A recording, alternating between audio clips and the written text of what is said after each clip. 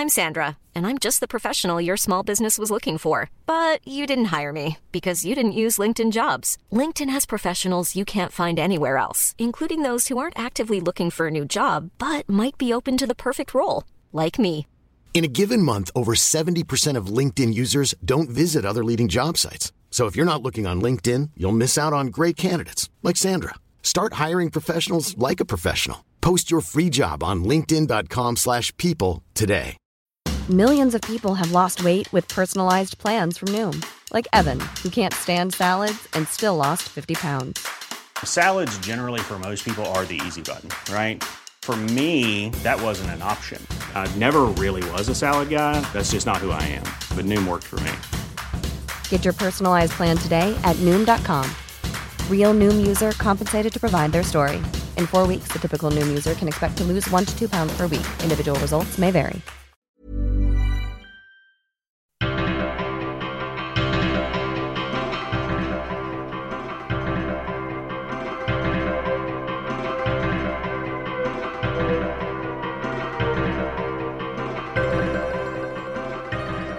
Welcome back to Eli Reads. This is Chapter 8 of Salambo, a novel of blood and sand and elephants and weasel tea by Gustave Flaubert. Now, Chapter 8 is where we get some hardcore battle action. The Carthaginian army, led by Hamilcar Barca, will be clashing with the mercenaries. Now, I'm not going to lie, the action gets confusing, but I believe this is a deliberate technique from Flaubert, similar to his use of weird, archaic terminology. This is both a complex battle and a nonsensical one. What one side holds to be true turns out not to be. Your grasp of the situation is tenuous. Like so many other descriptive passages in this book, I suggest not trying too hard to discern the exact outline. Just let it wash over you and allow meaning to float up to you in its own way. Chapter 8, The Battle of the Macaras.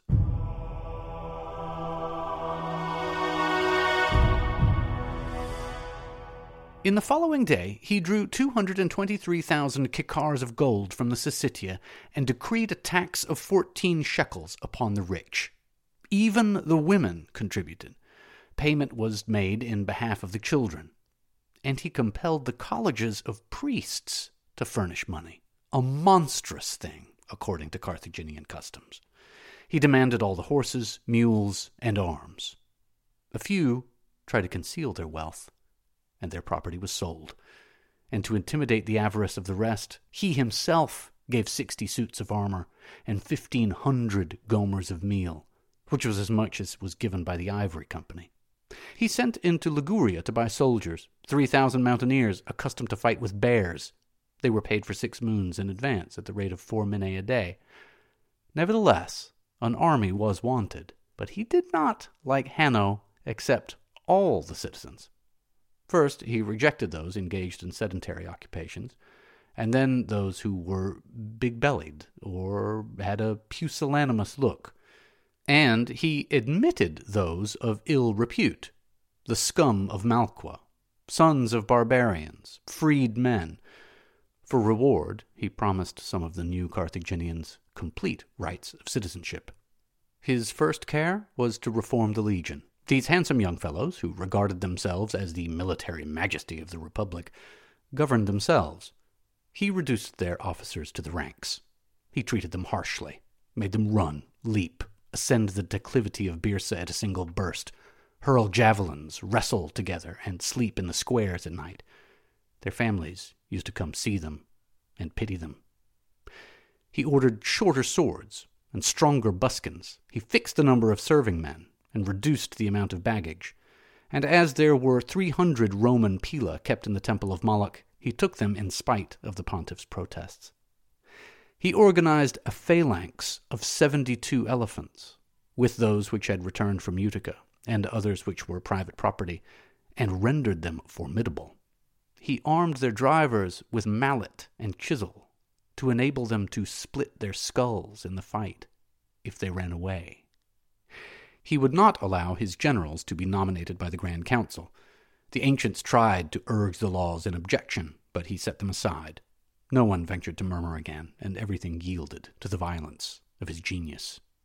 He assumed sole charge of the war, the government, and the finances, and as a precaution against accusations, he demanded the Sufet Hanno as examiner of his accounts. He set to work upon the ramparts, and had the old and now useless inner walls demolished in order to furnish stones. But difference of fortune, replacing the hierarchy of race, still kept the sons of the vanquished and those of the conquerors apart. Thus the patricians viewed the destruction of these ruins with an angry eye, while the plebeians, scarcely knowing why, rejoiced. The troops defiled under arms through the streets from morning till night. Every moment the sound of trumpets was heard. Chariots passed bearing shields, tents, and pikes. The courts were full of women engaged in tearing up linen. The enthusiasm spread from one to another, and Hamilcar's soul filled the republic. He had divided his soldiers into even numbers, being careful to place a strong man and a weak one alternately throughout the length of his files, so that he who was less vigorous or more cowardly might be at once led and pushed forward by two others. But with his 3,000 Ligurians, and the best in Carthage, he could form only a simple phalanx of 4,096 hoplites, protected by bronze helmets, and handling ashen sarissæ 14 cubits long. There were 2,000 young men, each equipped with a sling, a dagger, and sandals. He reinforced them with 800 others, armed with round shields and Roman swords. The heavy cavalry was composed of the 1,900 remaining guardsmen of the legion, covered with plates of vermilion bronze, like the Assyrian Clinabarians. He had further 400 mounted archers, of those that were called Tarentines, with caps of weasel's skin, two-edged axes, and leathern tunics. Finally, there were 1,200 Negroes from the quarter of the caravans, who were mingled with the Clinabarians, and were to run beside the stallions with one hand resting on the manes. All was ready, and yet Hamilcar did not start. Often, at night, he would go out of Carthage alone, and make his way beyond the lagoon towards the mouths of the Macaras. Did he intend to join the mercenaries? The Ligurians encamped in the Mappalian district surrounded his house. The apprehensions of the rich appeared justified when, one day, 300 barbarians were seen approaching the walls. The Sufet opened the gates to them. They were deserters, drawn by fear or by fidelity. They were hastening to their master. Hamilcar's return had not surprised the mercenaries. According to their ideas, the man could not die. He was returning to fulfill his promise, a hope by no means absurd, so deep was the abyss between country and army. Moreover, they did not believe themselves culpable. The feast was forgotten. The spies whom they surprised undeceived them. It was a triumph for the bitter. Even the lukewarm grew furious. Then the 2 sieges overwhelmed them with weariness. No progress was being made. A battle would be better. Thus, many men had left the ranks and were scouring the country. But at news of the arming, they returned. Matho leaped for joy. At last, he cried. Then the resentment which he cherished against Salammbô was turned against Hamilcar. His hate could now perceive a definite prey, and as his vengeance grew easier of conception, he almost believed that he had realized it, and he reveled in it already. At the same time, he was seized with a loftier tenderness and consumed by more acrid desire. He saw himself alternately in the midst of the soldiers brandishing the Sufet's head on a pike, and then in the room with the purple bed, clasping the maiden in his arms, covering her face with kisses, passing his hands over her long black hair. And the imagination of this, which he knew could never be realized, tortured him. He swore to himself that, since his companions had appointed him Shah-Shim, he would conduct the war.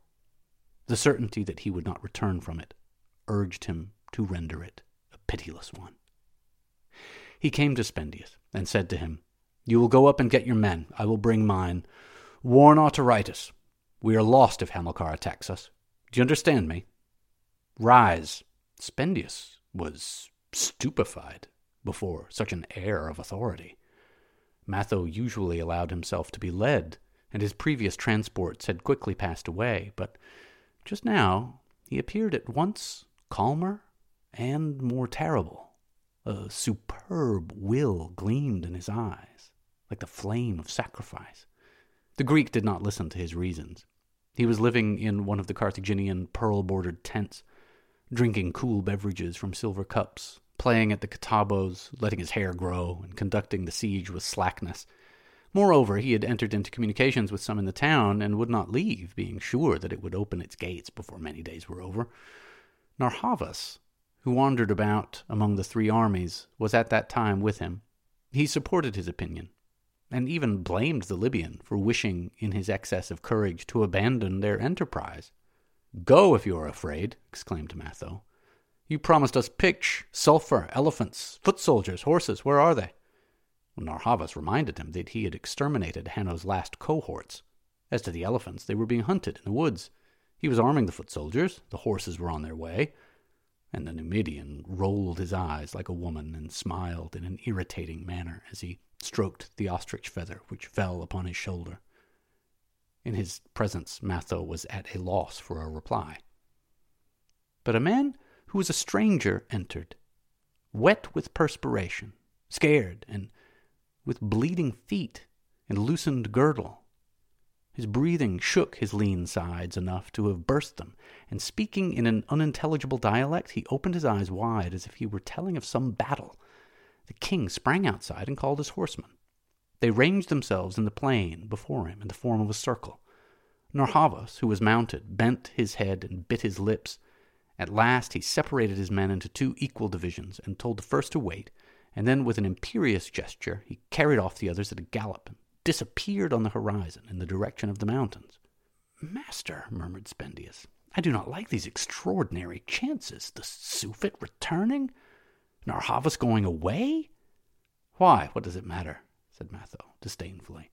It was a reason the more for anticipating Hamilcar by uniting with Autaritus. But if the siege of the towns were raised, the inhabitants would come out and attack them in the rear, while they would have the Carthaginians in front. After much talking, the following measures were resolved upon and immediately executed. Spendius proceeded with 15,000 men as far as the bridge built across the Macaras, 3 miles from Utica. The corners of it were fortified with 4 huge towers provided with catapults. All the paths and gorges in the mountains were stopped up with trunks of trees, pieces of rock, interlacings of thorn, and stone walls. On the summits, heaps of grass were made, which might be lighted as signals, and shepherds who were able to see at a distance were posted at intervals.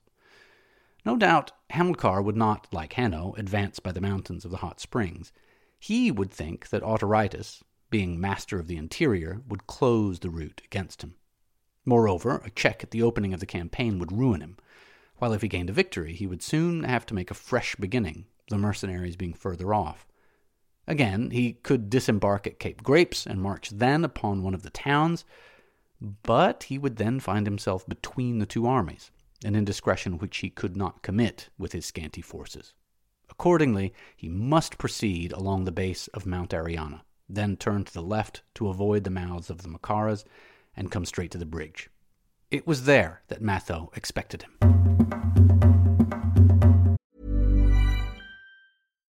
Millions of people have lost weight with personalized plans from Noom. Like Evan, who can't stand salads and still lost 50 pounds.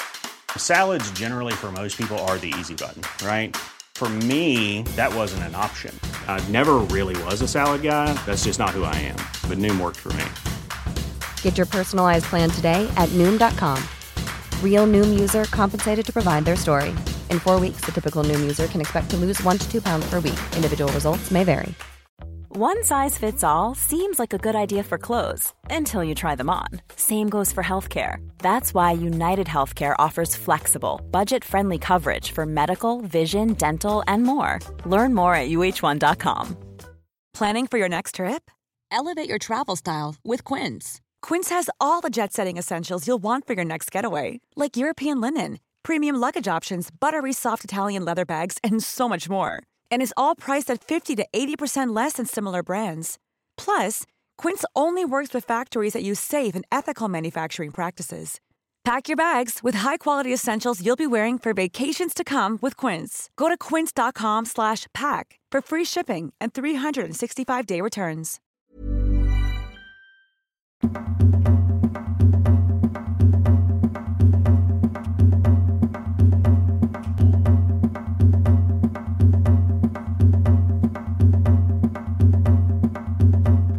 At night, he used to inspect the pioneers by torchlight.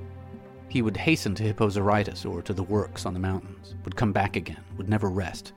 Spendius envied his energy, but in the management of spies, the choice of sentries, the working of the engines, and all means of defense, Matho listened docilely to his companion. They spoke no more of Salammbô, one not thinking about her, and the other being prevented by a feeling of shame. Often he would go towards Carthage, striving to catch sight of Hamilcar's troops. His eyes would dart along the horizon. He would lie flat on the ground and believe that he could hear an army in the throbbing of his arteries. He told Spendius that if Hamilcar did not arrive in 3 days, he would go with all his men to meet him and offer him battle. 2 further days elapsed. Spendius restrained him, but on the morning of the 6th day, he departed.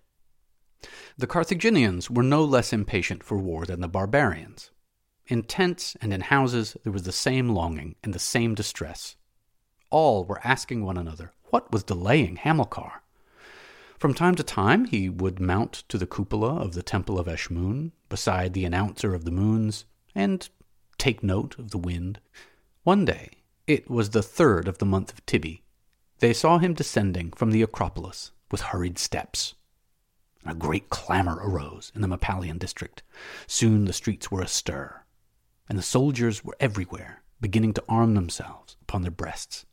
Then they ran quickly to the square of Camon to take their places in the ranks. No one was allowed to follow them or even to speak to them, or to approach the ramparts. For some minutes the whole town was as silent as a great tomb. The soldiers, as they leaned on their lances, were thinking, and the others in the houses were sighing. At sunset, the army went out by the western gate. But instead of taking the road to Tunis, or making for the mountains in the direction of Utica, they continued their march along the edge of the sea, and they soon reached the lagoon, where round spaces, quite whitened with salt, glittered like gigantic silver dishes forgotten on the shore. And then the pools of the water multiplied. The ground gradually became softer, and the feet sank in it. Hamilcar did not turn back. He went on, still at their head, and his horse, which was yellow-spotted like a dragon, advanced into the mire, flinging froth around with him, and with great straining of the loins. Night, a moonless light, fell. A few cried out that they were about to perish. He snatched their arms from them and gave them to the serving men. Nevertheless, the mud became deeper and deeper. Some had to mount their beasts of burden. Others clung to the horses' tails. The sturdy pulled the weak, and the Ligurian corps drove on the infantry with the points of their spikes. The darkness increased. They had lost their way. All stopped. Then some of the Sufit slaves went on ahead to look for the buoys which had been placed at intervals by his order. They shouted through the darkness, and the army followed them at a distance. At last they felt the resistance of the ground. Then a whitish curve became dimly visible, and they found themselves on the bank of the Macaras. In spite of the cold, no fires were lighted. In the middle of the night, squalls of wind arose. Hamilcar had the soldiers roused, but not a trumpet was sounded. Their captain tapped them softly on the shoulder. A man of lofty stature went down into the water. It did not come up to his girdle. It was possible to cross. The Sufit ordered 32 of the elephants to be posted in the river 100 paces further on, while the others, lower down, would check the lines of men that were carried away by the current, and holding their weapons above their heads, they all crossed the Macaras, as though between two walls. He had noticed that the western wind had driven the sand so as to obstruct the river and form a natural causeway across it. He was now on the left bank, in front of Utica, and in a vast plain, the latter being advantageous for his elephants, which formed the strength of his army. This feat of genius filled the soldiers with enthusiasm. They recovered extraordinary confidence. They wished to hasten immediately against the barbarians, but the Sufit bade them rest for 2 hours.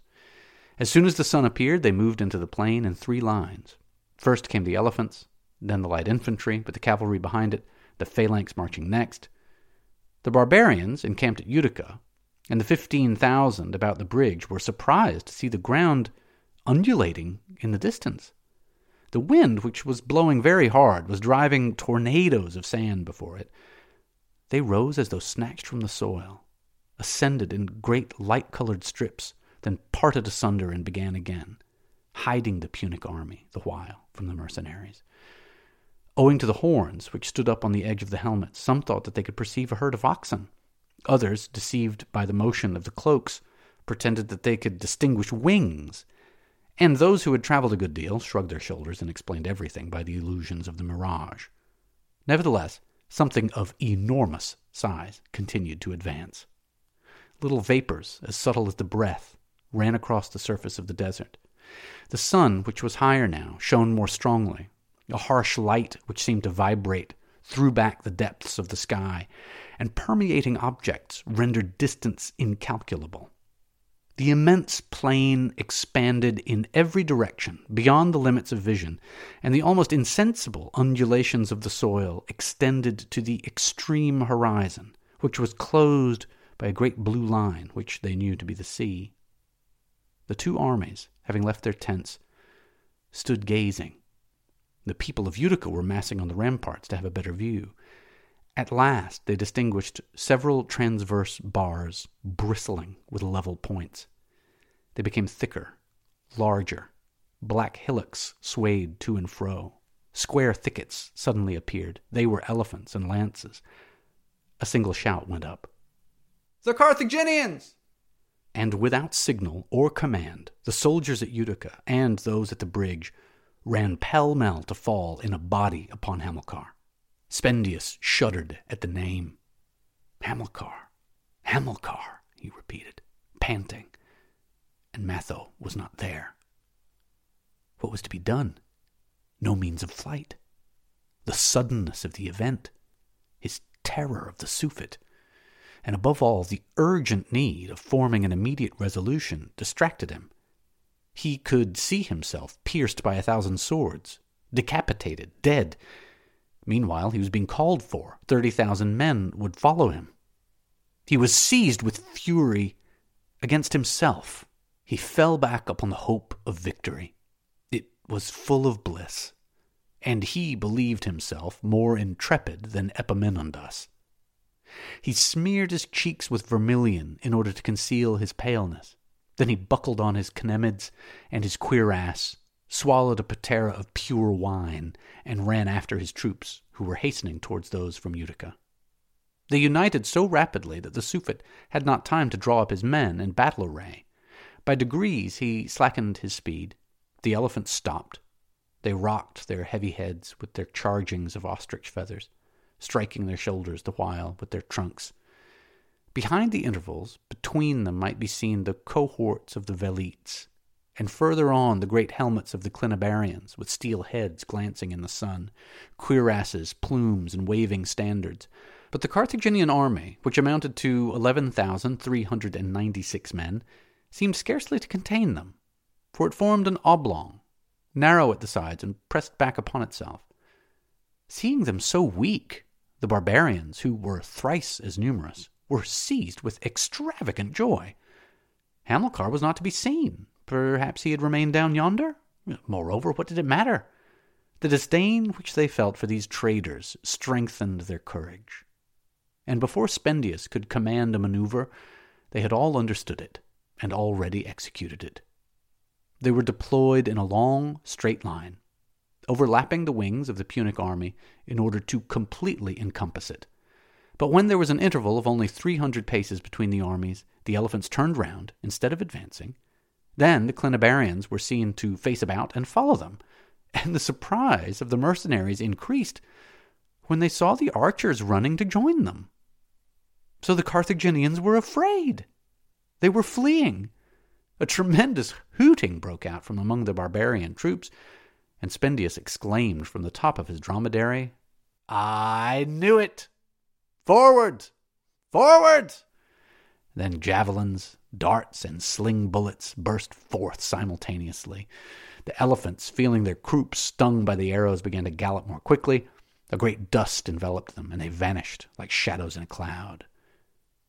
But from the distance there came a loud noise of footsteps, dominated by the shrill sound of the trumpets, which were being blown furiously. The space which the barbarians had in front of them, which was full of eddies and tumult, attracted like a whirlpool. Some dashed into it. Cohorts of infantry appeared. They closed up, and at the same time all the rest saw the foot soldiers hastening up with the horsemen at a gallop. Hamilcar had, in fact, ordered the phalanx to break its sections, and the elephants, light troops, and cavalry to pass through the intervals so as to bring themselves speedily upon the wings. And so well had he calculated the distance from the barbarians that at the moment when they reached him, the entire Carthaginian army formed one long, straight line. In the center bristled the phalanx, formed of syntagmata, or full squares having 16 men on each side. All the leaders of all the files appeared amid long, sharp lance heads, which jutted out unevenly around them. For the first 6 ranks crossed their sarissæ, holding them in the middle, and the 10 lower ranks rested them upon the shoulders of their companions in succession before them. Their faces were all half hidden beneath the visors of their helmets. Their right legs were all covered with bronze cnemids. Broad cylindrical shields reached down to their knees, and the horrible quadrangular mass moved in a single body and seemed to live like an animal and work like a machine. 2 cohorts of elephants flanked it in regular array. Quivering, they shook off the splinters of the arrows that clung to their black skins. The Indians, squatting on their withers among the tufts of white feathers, restrained them with their spoon-headed harpoons, while the men in the towers, who were hidden up to their shoulders, moved about iron distaffs furnished with lighted tow on the edges of their large bended bows. Right and left of the elephants hovered the slingers, each with a sling around his loins, a second on his head, and a third in his right hand. Then came the Clinabarians, each flanked by a Negro, and pointing their lances between the ears of their horses, which, like themselves, were completely covered with gold. Afterwards, at intervals, came the light-armed soldiers with shields of lynx skin, beyond which projected the points of the javelins, which they held in their left hands, while the Tarentines, each having 2 coupled horses, relieved this wall of soldiers at its 2 extremities. The army of the barbarians, on the contrary, had not been able to preserve its line. Undulations and blanks were to be found through its extravagant length. All were panting and out of breath with their running. The phalanx moved heavily along, with thrusts from all its sarissæ, and the too slender line of the mercenaries soon yielded in the center beneath the enormous weight. Then the Carthaginian wings expanded in order to fall upon them, the elephants following. The phalanx with obliquely pointed lances cut through the barbarians. There were 2 enormous, struggling bodies, and the wings with slings and arrows beat them back upon the phalangites. There was no cavalry to get rid of them, except 200 Numidians operating against the right squadron of the Clinabarians. All the rest were hemmed in, and unable to extricate themselves from the lines. The peril was imminent, and the need of coming to some resolution urgent. Spendius ordered attacks to be made simultaneously on both flanks of the phalanx, so as to pass clean through it. But the narrower ranks glided below the longer ones and recovered their positions, and the phalanx turned upon the barbarians as terrible in flank as it had just been in front. They struck at the staves of the sarissæ, but the cavalry in the rear embarrassed their attack, and the phalanx, supported by the elephants, lengthened and contracted, presenting itself in the form of a square, a cone, a rhombus, a trapezium, a pyramid. A 2-fold internal movement went on continually from its head to its rear.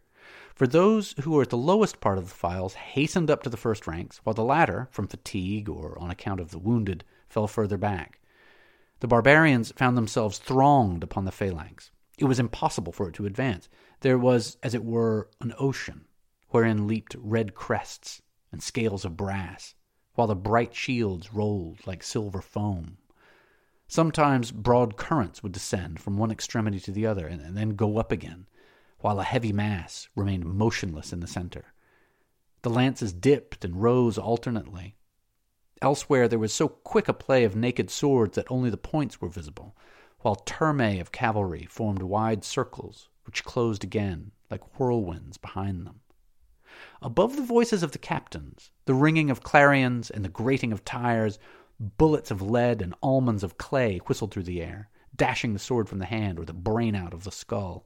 The wounded, sheltering themselves with one arm beneath their shields, pointed their swords by resting the pommels on the ground, while others, lying in pools of blood, would turn and bite the heels of those above them. The multitude was so compact, the dust so thick, and the tumult so great, that it was impossible to distinguish anything. The cowards who offered to surrender were not even heard. Those whose hands were empty clasped one another close, breasts cracked against cuirasses, and corpses hung with head thrown back between a pair of contracted arms. There was a company of 60 Umbrians who, firm on their hams, their pikes before their eyes, immovable and grinding their teeth, forced 2 syntagmata to recoil simultaneously. Some Epirote shepherds ran upon the left squadron of the Clinibarians and, whirling their staves, seized the horses by the man. The animals threw their riders and fled across the plain. The Punic slingers, scattered here and there, stood gaping. The phalanx began to waver. The captains ran to and fro in distraction. The rearmost in the files were pressing upon the soldiers. And the barbarians had reformed. They were recovering. The victory was theirs. But a cry, a terrible cry broke forth, a roar of pain and wrath. It came from the 72 elephants, which were rushing on in a double line, Hamilcar having waited until the mercenaries were massed together in one spot to let them loose against them. The Indians had goaded them so vigorously that blood was trickling down their broad ears. Their trunks, which were smeared with minium, were stretched straight out in the air like red serpents. Their breasts were furnished with spears, and their backs with cuirasses. Their tusks were lengthened with steel blades curved like sabers, and to make them more ferocious, they had been intoxicated with a mixture of pepper, wine, and incense. They shook their necklaces of bells and shrieked, and the elephantarchs bent their heads beneath the stream of phalaricas which was beginning to fly from the tops of the towers. In order to resist them the better, the barbarians rushed forward in a compact crowd. The elephants flung themselves impetuously upon the center of it. The spurs on their breasts, like ships' prows, clove through the cohorts, which flowed surging back. They stifled the men with their trunks, or else, snatching them up from the ground, delivered them over their heads to the soldiers in the towers. With their tusks, they disemboweled them and hurled them into the air, and long entrails hung from their ivory fangs, like bundles of rope from a mast.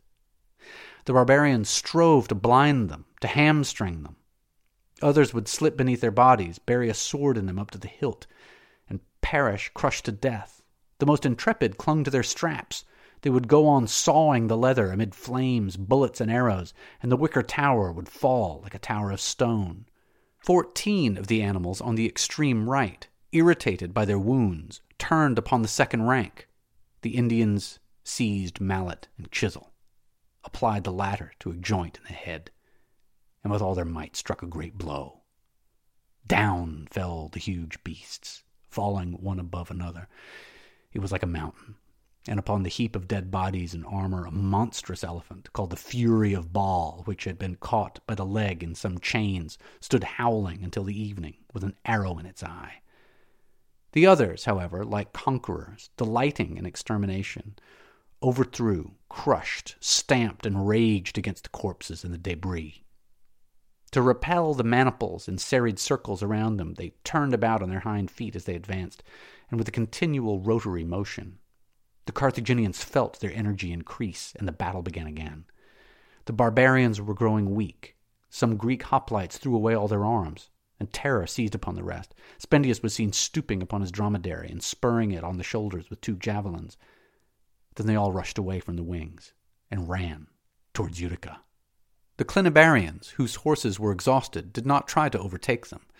The Ligurians, who were weakened by thirst, cried out for an advance towards the river. But the Carthaginians, who were posted in the center of the Syntagmata and had suffered less, stamped their feet with longing for the vengeance which was flying from them, and they were already darting forward in pursuit of the mercenaries when Hamilcar appeared.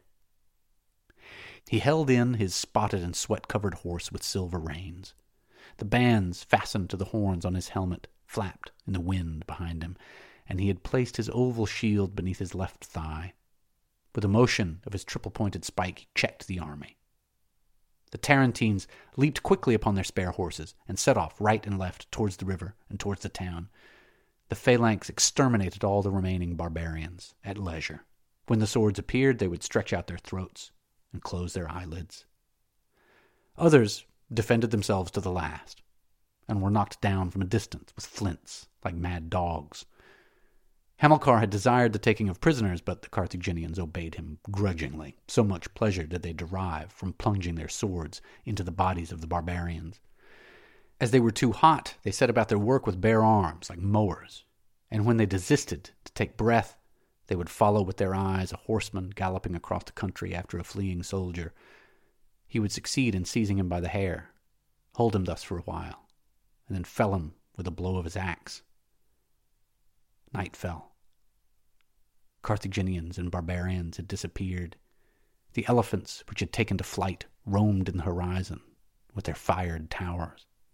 These burned here and there in the darkness, like beacons nearly half lost in the mist, and no movement could be discerned in the plain save the undulation of the river, which was heaped with corpses, and was drifting them away to the sea.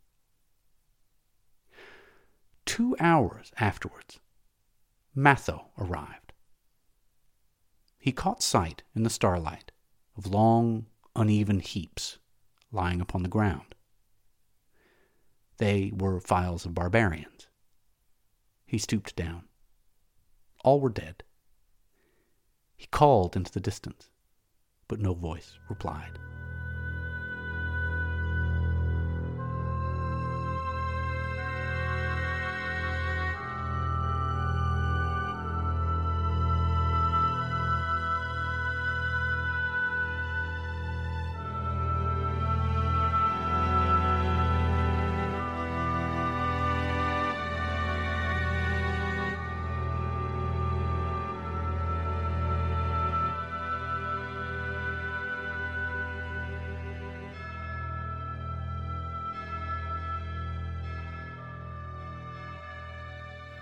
That very morning, he had left Hippo Zarytus with his soldiers to march upon Carthage.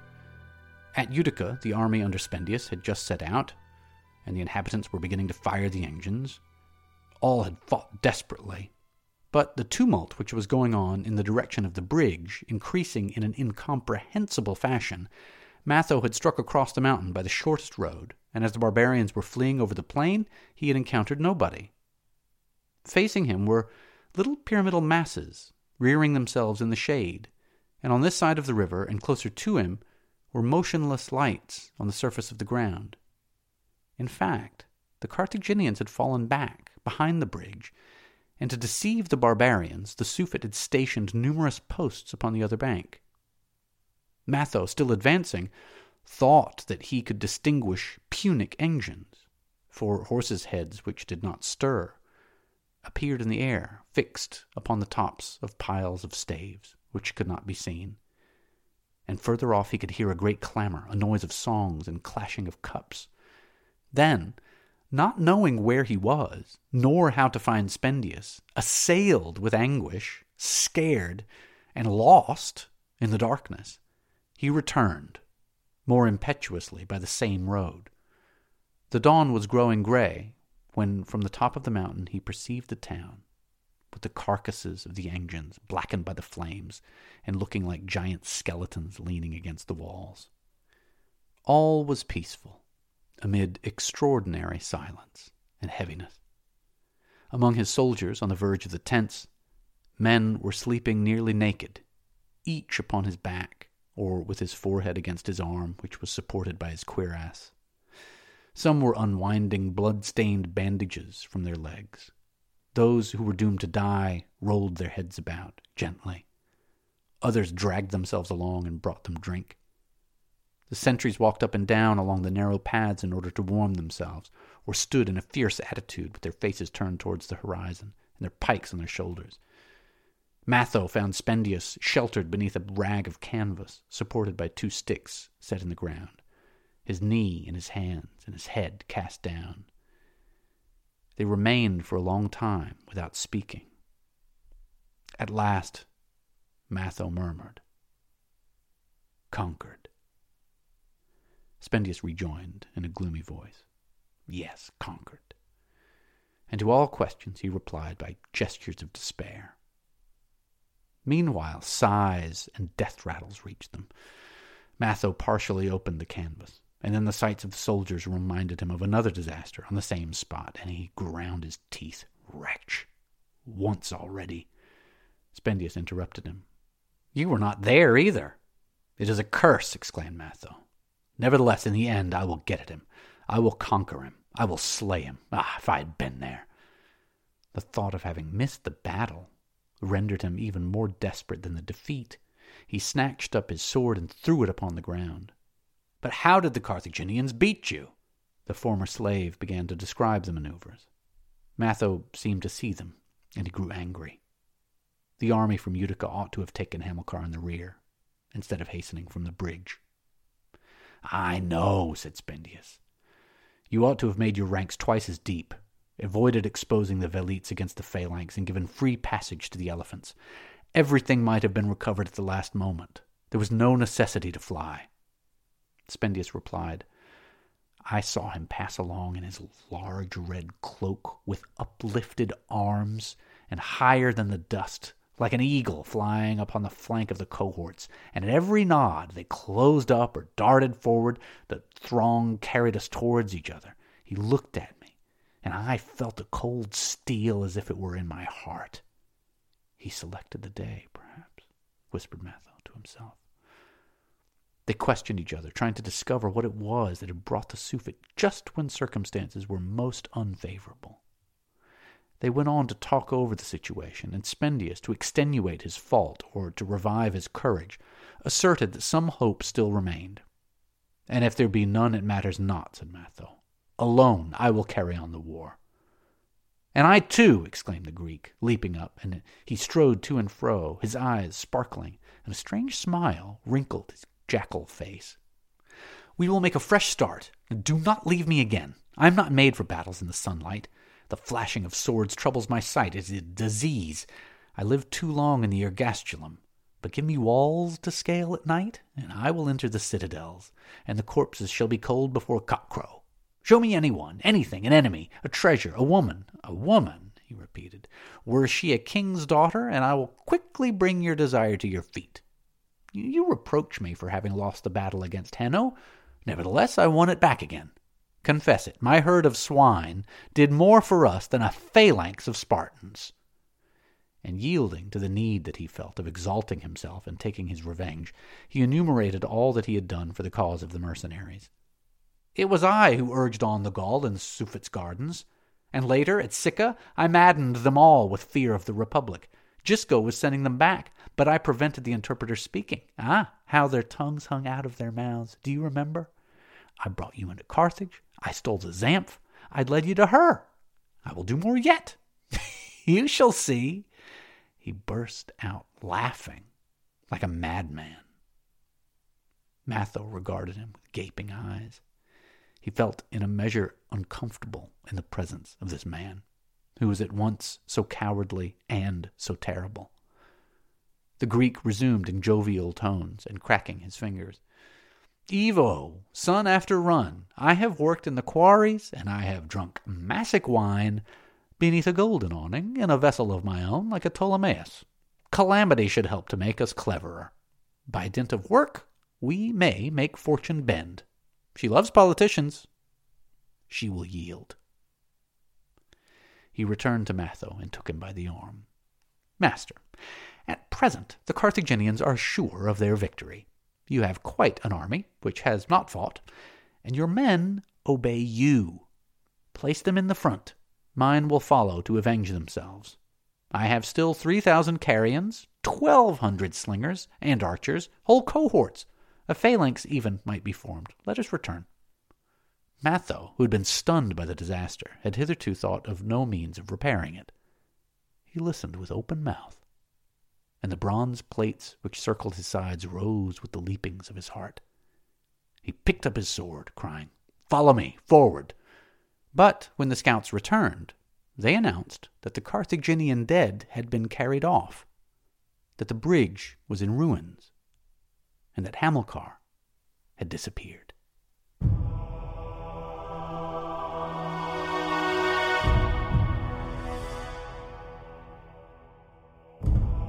That was Chapter 8 of Eli Reads Salambo. Thank you so much for making it all this way to the end. If you liked it, leave a review, rate it, etc., etc., etc. I'll see you right back here for Chapter 9.